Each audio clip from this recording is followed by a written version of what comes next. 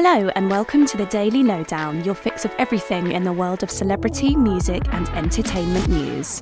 Brendan Fraser couldn't hide his emotion when he accepted the award for Best Actor on stage at the Critics' Choice Awards. The actor, who has been enjoying a career renaissance in recent months, picked up the award for his portrayal in new movie The Whale, which has had rave reviews from critics. Take a listen to what he had to say here.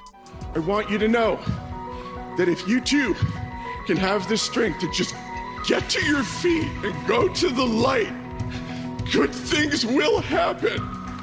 The Mummy actor beat out many big names in the same category, including Austin Butler for Elvis and Tom Cruise for Top Gun Maverick. It looks like Lana Del Rey is going to keep her fans waiting a little longer for her upcoming record. The singer, who announced her 9th studio album at the end of 2022, has pushed back the release date for her Did You Know That There Is a Tunnel Under Ocean Boulevard by 2 weeks. Lana took to Instagram to share the news with her fans, stating that it would now arrive on the 24th of March, a fortnight later than originally planned. Stars set to appear on the new record include Father John Misty, Jack Antonoff and Jon Batiste. BTS star Jimin is set to release his debut solo album very soon, it's been confirmed.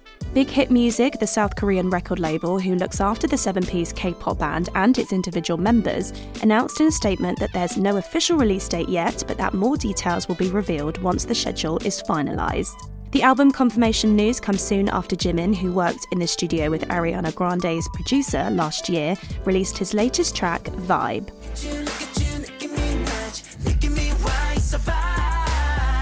Stormzy has been announced as one of the leading acts set to headline a month of performances in BBC Radio 2's Piano Room Month. The special event kicks off on Monday the 30th of January throughout February and will welcome a number of big stars to the Maida Vale studios to perform each day live, airing on Ken Bruce's BBC Radio 2 show and on BBC Sounds. Each act will perform 3 songs, a new track, a well-known song of theirs and a classic cover version. As well as the Vossi Bop rapper, listeners can look forward to hearing sets from the Sugar Babes, Ellie Goulding, Ray and Pink. And Hello caught up with comedian and actor Ramesh Ranganathan about his new show with Katherine Ryan, Romantic Getaway. The TV star chatted to us as part of Hello's TV digital issue, during which he said how he was initially concerned about working with Katherine for long stints during the shoot, as he was worried he would annoy her. Fortunately, the two comedians got on like a house on fire and the pair shared many laughs while on set. You can catch Romantic Getaway on Sky Comedy and its streaming service now,